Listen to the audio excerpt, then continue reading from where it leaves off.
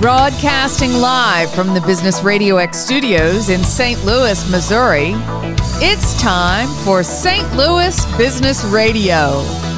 Now, here's your host. So hello again, everybody, and welcome back to Doc's Discussions here on St. Louis Business RadioX. I am Dr. Philip Hearn, and I'm kind of geeking out. I told my guest this today. So I grew up in a time where even family friends were considered aunts and uncles. So this is kind of my aunt and uncle on the seller finance side of the world. So I'm extremely excited to have Tracy Z and Fred Rewey here on the show with me today. How y'all doing? Good. Thanks for having us on the show. Yeah, and I love that you're doing this, Philip. This is just wonderful, and thanks for having us on. Yeah, no, I appreciate you guys' time. So I want to kind of take the listeners through how we got you to today. So tell us about, your background, kind of how you got started in the business of real estate, but seller notes in general. Well, we had two different paths, and then we ended up meeting. Our paths ended up joining, both business-wise and personal-wise, right? So do you want me to start? Yeah, go ahead. All right. So I got started in 1988. I moved from a small town to the big city. I'm using air quotes here. Big city of Spokane, Washington. It is radio, so you got to tell them what it is. Right. And I had some background in real estate, but not a lot, a little bit from the title closing perspective. And so I went to work for a company that bought and sold seller finance notes. And the gentleman I went to work for had been doing it for 40 years. And now fast forward to today, and I've been doing it since 1988, so over 30 years. So I got started buying and selling seller finance notes through that company. I did it through the company for 10 years. And then we started our own company in 1997 that buys and sells real estate notes. And we're honored and fortunate to get to share some of these ideas and concepts with people, which is how we got to meet you. And along this journey, I met Fred. So I'll let him tell that part of the story. Yeah. So mine's a little different, although I started about 2 years later in the industry than Tracy did, which I don't think she lets me forget. But, it's that apparently that's a key extra 2 years, 1988 to 1990. But actually, I was living in the West Coast, and I was really just trying to figure out, I didn't have any background in real estate, nor did my parents, obviously, at that point. And I was really just trying to find a way to buy a house. So I happened to take a class at a college at night, and it was on buying homes. And the gentleman that was teaching that has since passed away, but his name was John Richards, and he's kind of an icon in the note industry way back. And I happened to be his class. He was the one teaching it. And then in 1 week period during that semester, he taught us notes and he taught us the financial calculator. And I just thought that was the coolest, most empowering thing ever. That, even if you don't ever pursue notes, which we've done our entire lives, and Philip, you certainly know this from a cash flow perspective, just knowing the financial calculator changes how you look at everything. It doesn't have to be a house. It can be a car. It can be a credit card. It can be anything. It can be a bobcat. We're going to work that story of yours in. It can be a bobcat. Yeah. So bobcat, the equipment, not the actual cat. Yeah, not an actual bobcat for the people at home. Exactly. That would be weird. Now let's not put ourselves here. But we're not ruling it out. We're just saying. But so I learned about notes, and I thought, well, this is really neat. So then I said, well, when I have my own money, I'm going to definitely invest in notes. And John said, well, why wait till when you have your own money? And I'm like, well, how would I do it? And then he talked to me about just, find the notes and flip them onto an investor. So I was kind of like that annoying, that Warner Brothers cartoon that's got the big dog and the little dog yapping around him. I was kind of that probably to John Richards for about a year, and he kept just giving me information. And then finally I think he basically fed me my first deal. I think he referred, because I don't know how the person heard of it, but I declared myself a business on a 500 square foot apartment and started doing notes from that point on. And then, eventually was doing well. Went to work for the same institution that Tracy was actually at, which is where we met. And then, we left in 97. Basically, the one thing we couldn't do was buy notes ourselves, because it was a little bit of a conflict of interest working for one of the largest note buyers in the nation. So we said, you know what, let's just go do it ourselves. And it really wasn't to make more money, because we were making plenty of money there. It was really just independence and flexibility. And so now, now it's weird. It's weird, like Tracy said, to be the ones that, we have over 30 years experience. It's really strange to be those older people now. I don't feel older. Although yesterday was my birthday, but now, so I guess I am older. But I mean, yeah, it's all weird. Well, in 97, so Fred and I met through the note business. We had the same boss. Neither one of us were each other's boss. But in 97, we decided to get married and to start our own company and to quit our W-2 jobs. Hey, what could go wrong? What could go wrong? I mean, just push it all into the table. Right. Right. Yeah. We're still married 25 plus years later. Yep. And still nobody is the boss of either one of us. And we love this business and we're excited to be here to talk about it. Wait a minute. I'm not the boss. Yeah, Fred, I meant to slip you that note. I apologize. That wasn't even in the show notes. That wasn't even the show notes. Yeah, that's my fault. So we've done this for so long now. We've seen all the cycles. And so when we first entered, everybody that had been doing it, as long as us or longer was saying, oh, don't, this industry survives in both, good economy and bad economy and real estate going up and real estate going down. And it all sounds good because I think everybody that's trying to tell you about a business will tell you that, but the reality is not true. But we've lived through it now. And the only thing that changes, the seller carryback financing is roughly 4%, give or take, of all real estate transactions involve seller carryback financing. And the only thing that changes in a up economy or a down economy is the motivation of the person creating and or selling the note. You just get different types of people. So we've done this our whole life. As a matter of fact, since about 2000, 2003, we just decided to want to be more mobile so we could still do this business and be out of the country for a month and go somewhere or go on vacation and still do it. So it's been great. And one of the things we love about it is just the financial calculator side, because if you understand the concept of cash flow and you can apply it to real estate or all sorts of things. And that's how we met you, Philip, right? You got interested in seller financing. Yeah. And as you said, the financial calculator, I can see that lesson in my head. I took that training probably 20 times in a row and just went, wait a minute, did I read this right? Did I see this right?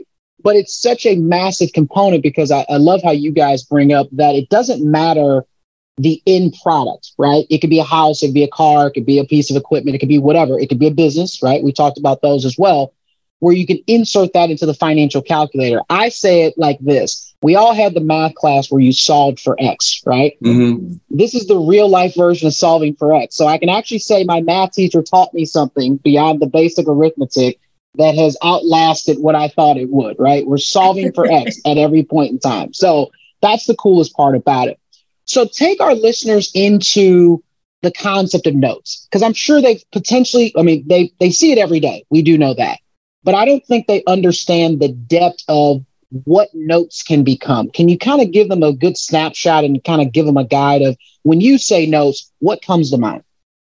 For us, notes are backed by real estate. So most people are used to a note when they think I'm going to go borrow money from the bank to buy a home. So a note's just a promise to pay, and that note can be backed by some security or collateral. So if you buy a home, that promise to pay is backed by the house. If you don't make payments, the bank has the right to take back that collateral, which is the house.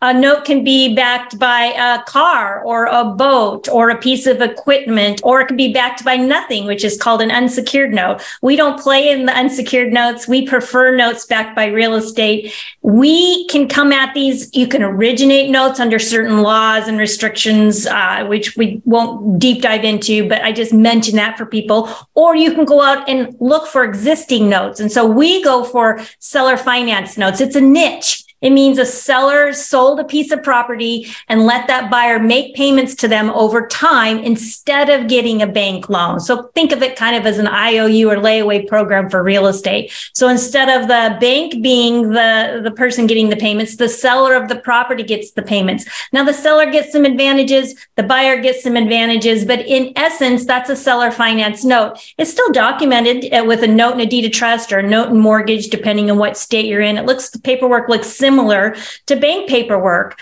But what it does is it gives people an opportunity to buy a home that maybe might not otherwise have been able to. And it might surprise people that there's actually on average 25 billion with a B seller financed paper created every year in the United States. So it's a bigger number than most people realize. Yeah. No, that's a huge number that most people realize. And so I think it's interesting, too, that you talk about that there's so many niches and ways to kind of play in the spaces. Tell the listeners, what are some of the favorite ways that you both and you and your teams play in the space itself? Yeah. So, I mean, the most common, the bread and butter of it really is just a residential house. If I owned a house and I sold it to you, Philip, and, you just agreed to make me the payments, you might see a sign if you're driving along that says for sale by owner. That may be somebody that's trying to avoid using a realtor. The owner will carry is somebody that's an indicator they're going to carry back that paper or potentially carry back that paper. So a lot of what we're looking for is to buy a note. And if say I sold a house and I carried back a paper and you're paying me every month, that sounded really good until something changes in my life. And I'm receiving those payments, and a year goes by, 2 years go by, and all of a sudden now I want to buy a car. I want to send a kid to college. I have medical bills, whatever it may be. And so now I have the need to sell that note. And that's where we come in, or somebody that comes in and, flips it on to somebody like us or someone else that buys them.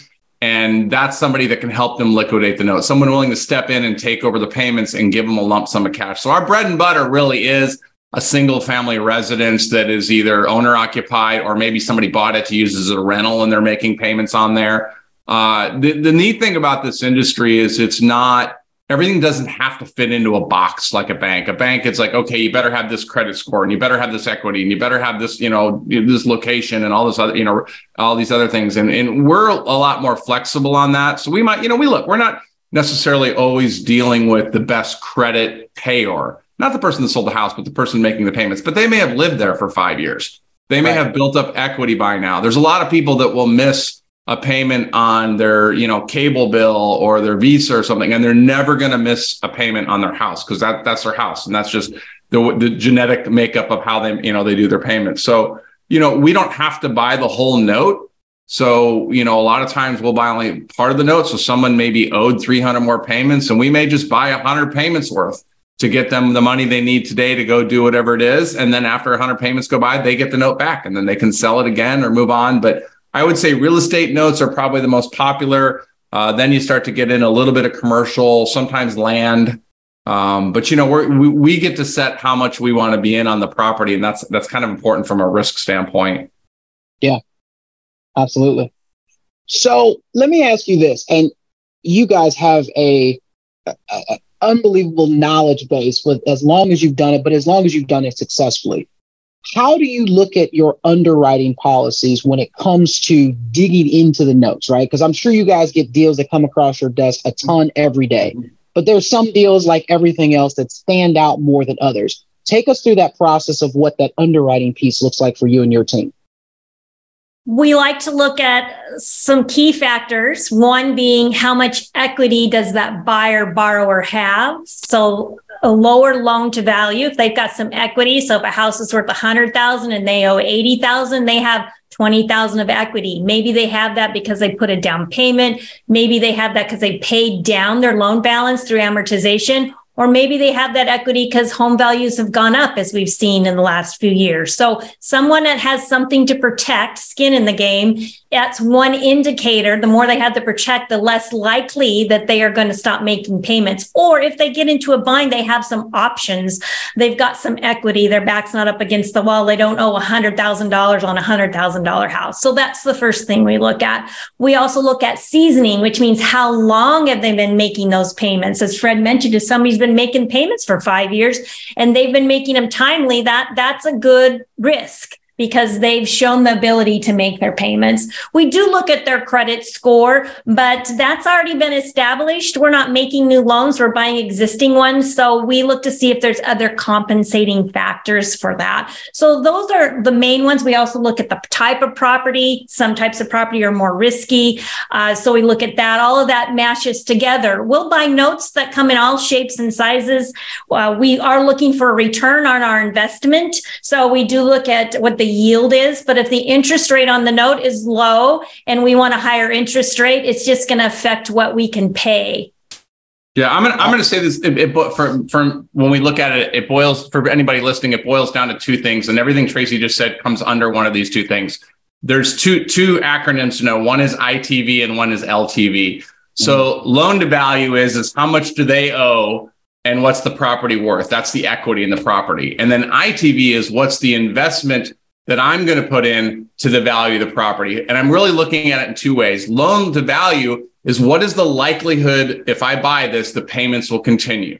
The more equity they have, if they get into trouble, they're more likely to just sell the property and then pay me off than they are to, create a lot of problems or walk away and jeopardize losing that equity. And then the investment to value is in the event that they don't pay, what's the likelihood I'm getting my money back out of it? So, if I'm only owed 50,000 and the property's worth 100,000, then if things go bad for whatever reason, I'm going to be all right. The property's going to sell for something around 100, maybe 90, maybe 80, but I'm only in the first 50. I'm okay. So, but what Tracy's point of going through those, which is very valid, is everything offsets.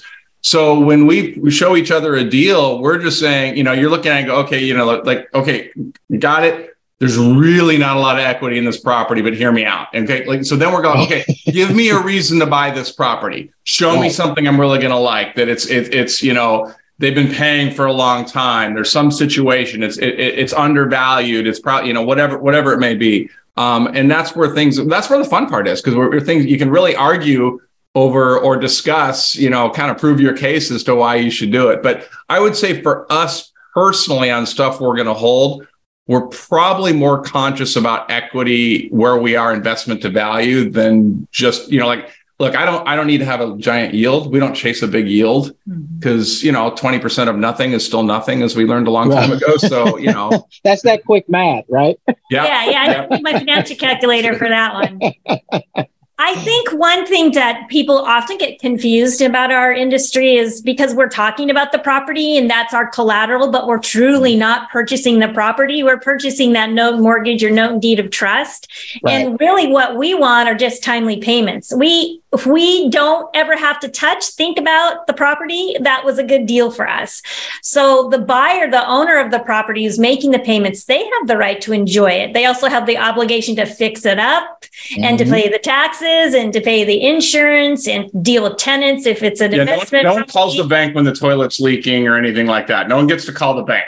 That's my favorite line over all the years that I heard you guys. That's what made it click in my brain. You go, it's a 3 a.m. issue. The toilet or the fridge is broken. Do they call Chase Bank? Yeah. Like, no one's called Chase Manhattan customer service. Go, hey, my toilet's leaking or the garage door broke or any of that. That doesn't happen. I locked myself out at 10 a.m. when I was home from the bar. Right, my kid flushed their stuffed animal down the toilet. They don't call the bank for that. Not Bank of America, not Mr. Cooper. Nope. Yeah, they usually don't care about that. They're like, get a locksmith and hang up the phone, right? Right. Call a plumber, get a locksmith. So we have the benefits of something backed by real estate without the hassles of owning real estate. So we're buying the right to receive those payments. And we only look to the property if the people can't make the payments. And that's really a last resort, because if somebody gets in a bind, they can't make their payment. We're like, okay, is this a temporary life circumstance? How do we get you back on track? Our end goal is for you to keep this property. If they can't, then we say, well, what is a way that we can allow you to get out of this situation so you can move on to the next situation? So we'll look at a deed in lieu of foreclosure, or maybe doing cash for keys, helping them move on in their life to what is a better situation. Or at the very last resort is we would have to take the property back. But that's not our intent. Our intent is to be able to have a nice return. They get to own the property and make their payments, and someday they pay us off and we give them a release of lien and satisfaction and mark their promissory note paid in full. And that was a good deal for everybody. Yeah, we're looking at the benefits of real estate without having to deal with the downside. The downside, the one thing we miss out on is we miss out on the appreciation.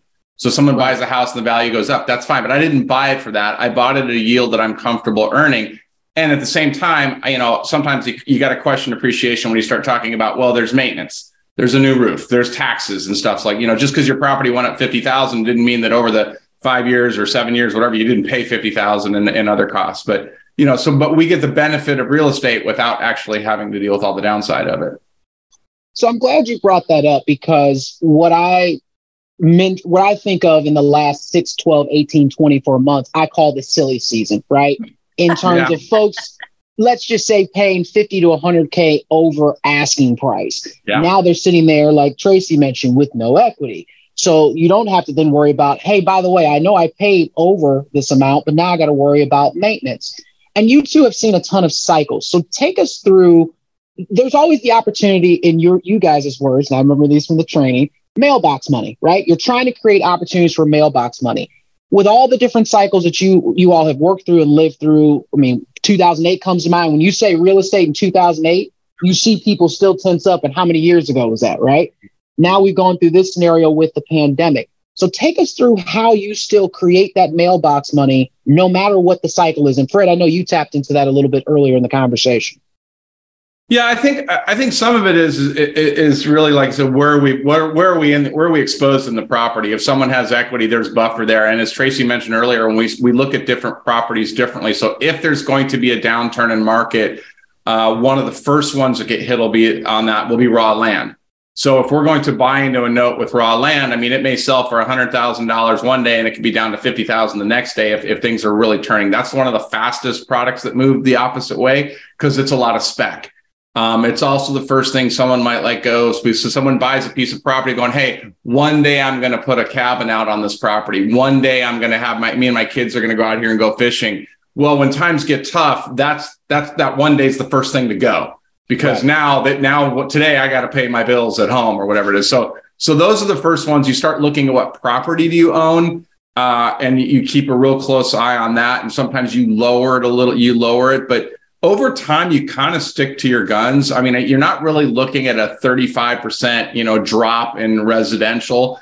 And I think naturally also the category we're in as far as the price point, we're not buying the nicest house on the lot. We're not buying the $600,000, note on a $800,000 house as much. We tend to stick into where it's more, I don't want to say working class, that's probably not right, housing. But it's affordable housing. It's not super low. It's not super high. It's not going to be hit percentage wise as strong as the other ones. And again, I would love to see, go back to 2008 and stuff like that and really see the default rate among seller finance notes versus banks, because banks would rubber stamp a lot of stuff, which is what got them into trouble in the first place, right. Versus, some of the seller carryback stuff is a little bit more common sense underwriting. And you look, sometimes you have to work. During COVID, you have to work with a payer. Sometimes, they lost a job and you know what? You just worked with them and go, hey, what can you do? It's cheaper to work with somebody than it is to take back a property and try and redo it or have to get somebody out of it. Yeah. Fight them. Right. Yeah. Right. You can keep the attorneys out of it. You've probably done okay in the deals. But to answer your question, I would say, look, we pay attention to mostly to equity and then also maybe term. If I'm buying into a partial, I may not do as big of a partial, or I may do partials period where I normally would have bought a full note. And now I'm like, what? This one's kind of close. It's a little gray area. We'll go to a partial. What do you think? Yeah. And I also look at the opportunity of how can we help in these times that are coming. And we don't have the crystal ball, but we do see and know for certain that rates have gone up. And that as a result of the Fed trying to combat inflation. And now we see that mortgage rates have gone up. And so it's harder for people to qualify for a home loan. And that has helped with the silly season, as you said. Right. I love that when you first said that to me. I said, oh, that is a good description. Yeah, I don't know how else to describe that season. That's solid. I like that. It was nuts. Yeah. Now that we're transitioning out of the silly season and people are coming to reality of what interest rates are normally, they're realizing that it's a little harder to qualify sometimes for financing. Banks are being a little bit carefuler on who they lend to. They want to see a higher down payment and a better credit score. And so some very good, well-deserving people are getting left by the wayside. And so I believe that seller financing, as has done in past years, and the statistics show that there tends to be more seller financing when it's harder to get a bank loan. There's something called the Mortgage Credit Availability Index. The Mortgage Bankers Association tracks it. And right now, it's harder to get a bank loan. And when it's harder to get a bank loan to buy a home, there tends to be more seller financing. It just makes sense. Doesn't matter what the mortgage bankers say, just makes sense. If a seller's selling a property in the silly season and somebody's offering $50,000 over asking price, all cash, no contingencies, no inspection. They'll pay all the closing costs. Why would a seller say, don't worry, just pay me over 30 years? They're gonna no, I'm taking my cash and I'm going. Mm-hmm. And so it makes sense that now sellers are just going to be a little bit more open to carrying back paper, even though we did fine during the silly season. There were still 25 billion created every year, but we feel there will be more created, which is more opportunity to help people. There's one more piece we haven't talked about yet, and that's sellers who are selling investment properties. And they have a capital gains issue when they sell an investment property. And the IRS for many a year has allowed for installment sales, which is seller financing. When you receive payments over time, you only pay your capital gains over time. So it's a way for people to spread out their capital gains and lower it or eliminate it, depending, talk to your own CPA or accountant. But that's another motivation for sellers right now who are tired of being landlords, who want to cash in on some of the appreciation, want to turn their rental income into interest income and defer their capital gains by using seller financing. Yeah, and you guys keep proving it. There's just so many ways that you can approach and attack different real estate deals that are more creative in nature, right? We're very structured to go, okay, like you said, go to a traditional bank, get a loan, here's what we got to do. But opportunities with paper are out there and in abundance, which is amazing. Here's another question I have for you two. Are there specific states that you all look at deals in more than others? Take us through that, because again, every state is its own ecosystem, right? So how do you guys also work that into underwriting and looking at deal flow? So we look at judicial versus non-judicial. That just means how hard is it to foreclose and take back the property if you have to. Non-judicial states usually use a deed of trust, and they tend to be a little more creditor-friendly versus debtor-friendly. And judicial states, it's a difference. In judicial states, you have to go through a much longer, drawn-out process to get the property back. If somebody doesn't pay you, they tend to be the mortgage states. So it's the difference between, like I said, that's our last resort, but most investors look at judicial versus non-judicial states differently. But that being said, notes can be bought in any state. You just have to understand. I mean, on the far side, you've got a New York or New Jersey. It could take 3 years to foreclose if you had to. And on the other side, you've got a Texas, that could just take, 6 months or less. So, that is a consideration, but people love the notes in all states. And so, if it's a good deal, it's a good deal regardless of what state it's in. Yeah. No, I love it. And that's a huge piece of understanding the judicial versus non-judicial. That's always hard for me to say, but that's a huge component to at least having that understanding as you're looking at those deals and go from there. So you guys have had this amazing career. You've also decided to share this knowledge in a very cool scenario. Tell the listeners a bit about note investing tools. How did you come about saying, okay, we know how to do this. We kind of want to share this with the masses. Take us through that. Yeah, I mean, I didn't want to do it. No, I'm just kidding. I'm kidding. No, I'm kidding. Tracy wanted to figure out a way. She was talking about a way to give back. So we always had on Note Investor early on lots and lots of articles. And so we were often approached of people in the industry. Well, do you have a big live training? Do you have anything you can do on that? Do you mentor individual people?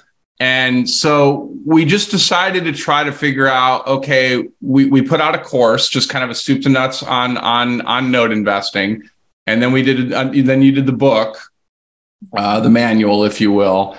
And so then we decided to, okay, well, what if we kept having all these questions and all this content we were going to create. So we thought 2 people, we can't take so much time. And again, measure that with lifestyle, measure that with, I don't want to hire 20 employees and have this big training. So we decided to create a very small, intimate membership that was we open up the doors twice a year.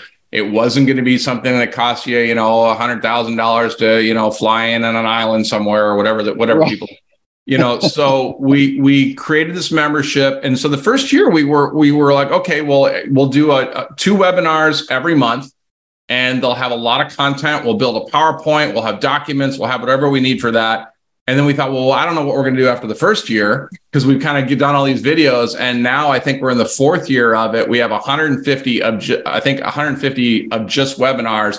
Plus, then we started doing, based on questions and what people wanted, we would have deep dives and masterclass. And calculating notes or creating notes, because some people want to create their own notes as opposed to going out and finding them. So we created this membership, and that's what it's become. So it's basically $97 a month. There's no length of time anybody has to stay. The doors open up twice a year. They open up for usually about 4 or 5 days, whatever people can get in during that time, unless we have to cap it off. We do it. We do cap it just because we don't outsource the help desk. So if the members, if they get online and they send us an email, it's one of the two of us answering. It's not outsourced to anybody. It's not, if you schedule a call, it's with one of us. And it's just worked out really, really well. It's a great group of people that now they're doing deals with each other. And then we added the mastermind. You want to talk about that?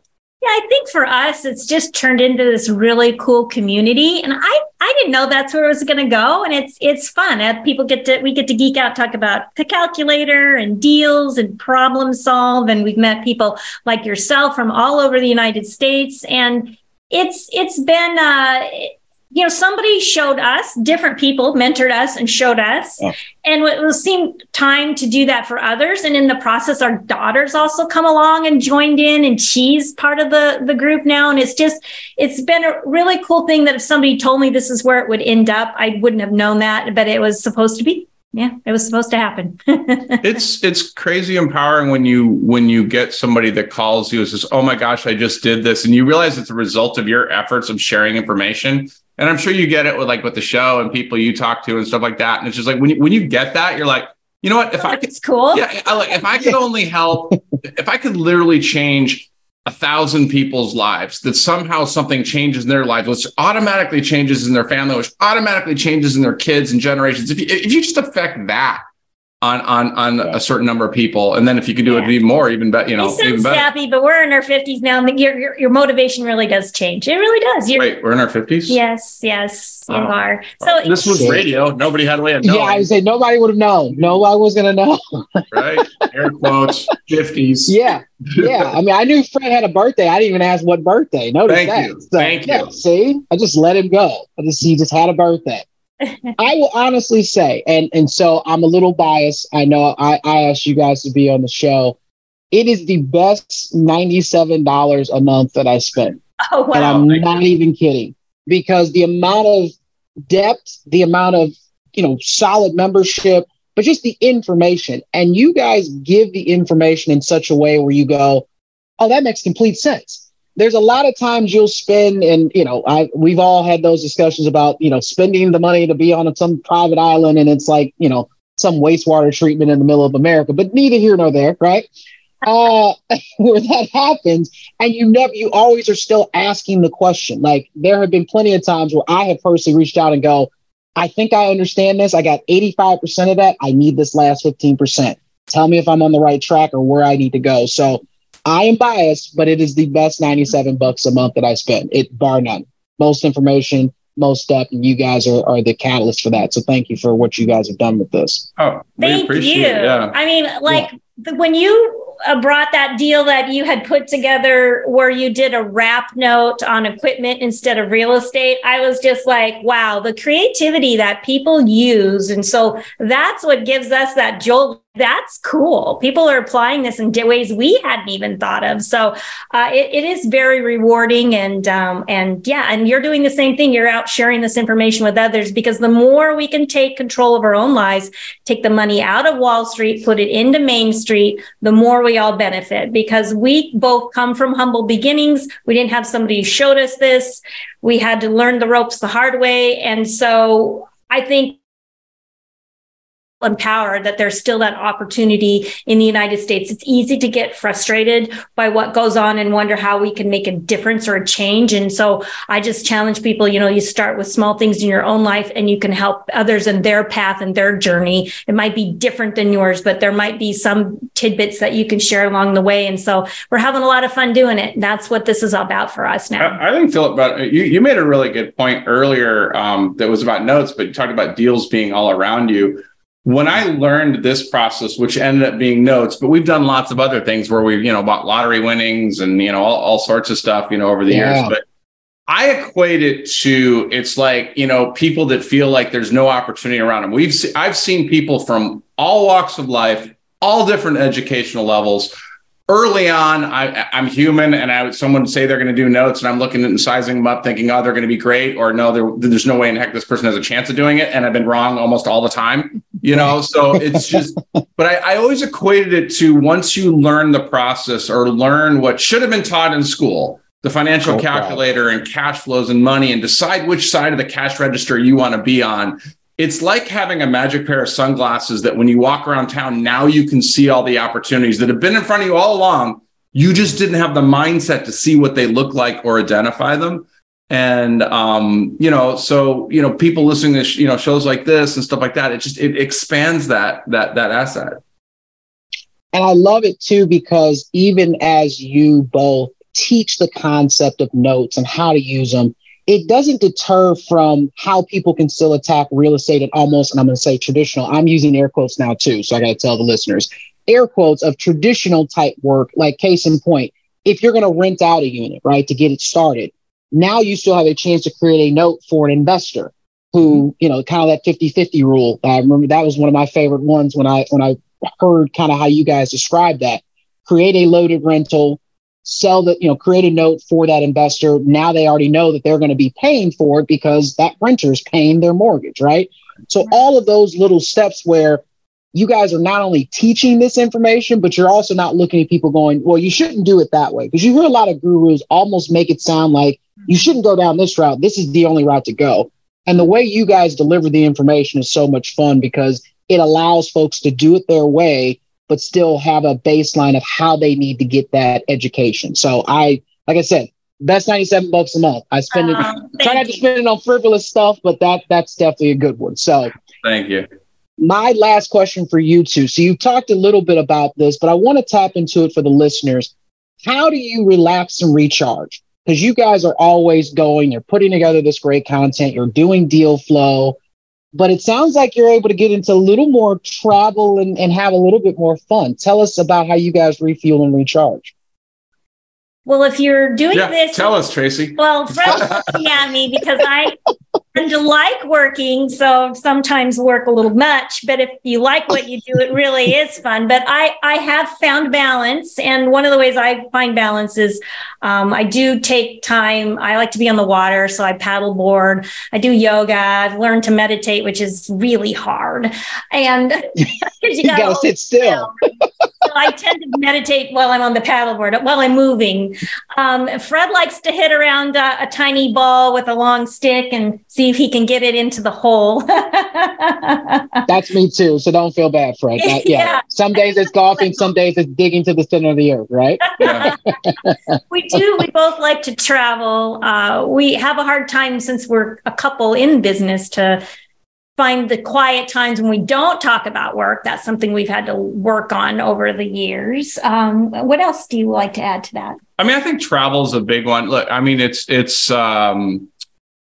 we both love what we do. So even if we go to a vacation that is supposed to do nothing, usually by about the third day, we're like, hey, you want to brainstorm some stuff for next quarter? And right. So we enjoy that. So I wouldn't say we're really workaholics that way. But we do, it's this blend. I mean, and I don't remember who said it. It was one of the guys from Shark Tank that basically said, when you have your own business, you're willing to work 80 hours a week for yourself, so you don't work 40 hours a week for somebody else. And so, but I've also heard, if you like what you do, then it's not really work. And we do enjoy what we do. And there's this balance. I mean, if I want to go golfing on a Wednesday in the middle of the day, if I don't have any member calls or anything, I can go golfing. If we want to take off and go somewhere. We were just in Mexico last week for the whole week, and we logged on from there and did what we needed to do. And we actually, for us, for the first time, we actually had Marco, one of our members, run the mastermind, which is kind of a free for all session. So yeah, I mean, I don't know. I mean, travel is probably the big one. I think what I've learned over the years is to make some time and space for yourself every day, and don't put your health and your mental well-being last, because when you're owning your own business, you often do that. So I've changed. I've flip-flopped it. Now I take time in the morning So nobody can take that away from me to do the things that for my physicality and my mental well-being. And so that I start off that way with the day. And I think when I start feeling worn out or frustrated, or I'm not enjoying it, or I don't want to pick up the phone to talk to somebody, then that's me telling myself, hey, you need to take a little bit more time for yourself. And so I think we just, as we age, we can get a little more in tune with what our own signals are, and to make sure you have that balance, because we love what we do. We hope we're in our 80s and somebody still wants to hear what we have to say. So we're in it for the long haul and the longevity. So that means you got to maintain your health and your mental well-being along the way every day. You can't wait and get that back later by abusing yourself now. No, like an example, like we have tonight is a member call. Tonight's a member call at 7:00. And, so we start working this morning. We will actually probably stop about 4:00 in the afternoon and take a break. Yeah. As opposed to some people just keep working all the way through all the way to 7:00. We will literally stop at 4:00. We'll go sit out on the deck. We'll look at the lake and stare out there for a while. We try not to have wine before a call, so we probably won't have any wine before the call. But I think it would make the call a lot more fun. I mean, I'm not judging if you do, But we have an interview. We have to interview somebody tonight, so I don't know. That's probably not the best. Yeah, that's fair. Well, look at you being responsible. That's a good thing, right? That's right. But I love that answer, because so that's a question that we like to ask all of our guests, but it's always interesting. The people that are in leadership positions like you two are, with knowledge base and working with your members, that piece of balance is so important. And I think as business owners, as business leaders, we forget that little morsel, right? Sometimes it is smart to just go take a walk for 30 minutes and go, I got to stop, right? As opposed to just trying to keep pushing something through that's not working. So I love that answer, because travel is a beautiful thing. Getting away, again, the small ball with the long stick into the hole.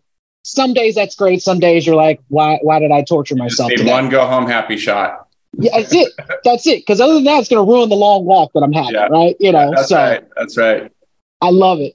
So last question for you guys, and I really appreciate, and I'm so excited that you guys were able to join me today. How do our listeners find you? Where do they go? What does it look like? How do they get in touch with you both? Well, you can visit our website, noteinvestor.com. So noteinvestor.com. And I'm Tracy at noteinvestor.com, and Fred's Fred at noteinvestor.com. And that's really the best place to find us. We've got over 300 articles there, and there we have information about our upcoming, we have an annual free event online where we have speakers come and talk about how they generate cash flow. They're not allowed to sell.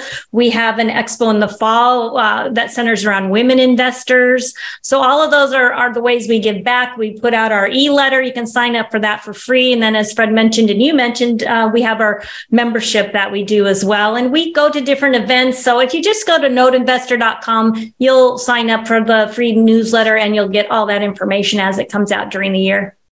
Perfect. Awesome. Well, thank you guys again. Like I said, I look forward to all my guests, but this one's a little different, a little more special. So I really appreciate you guys' time and sharing all the knowledge that you guys have given. So this has been amazing. We really appreciate it. No, we appreciate you having us. Yeah, thanks for having us, and thanks for what you're doing to keep sharing the information. I appreciate that. So listeners, this has been another episode of Docs Discussions. I want to say thank you again to Tracy Z and Fred Rewey. Again, just amazing people. Go check out their website. The link will be in our website for the recording.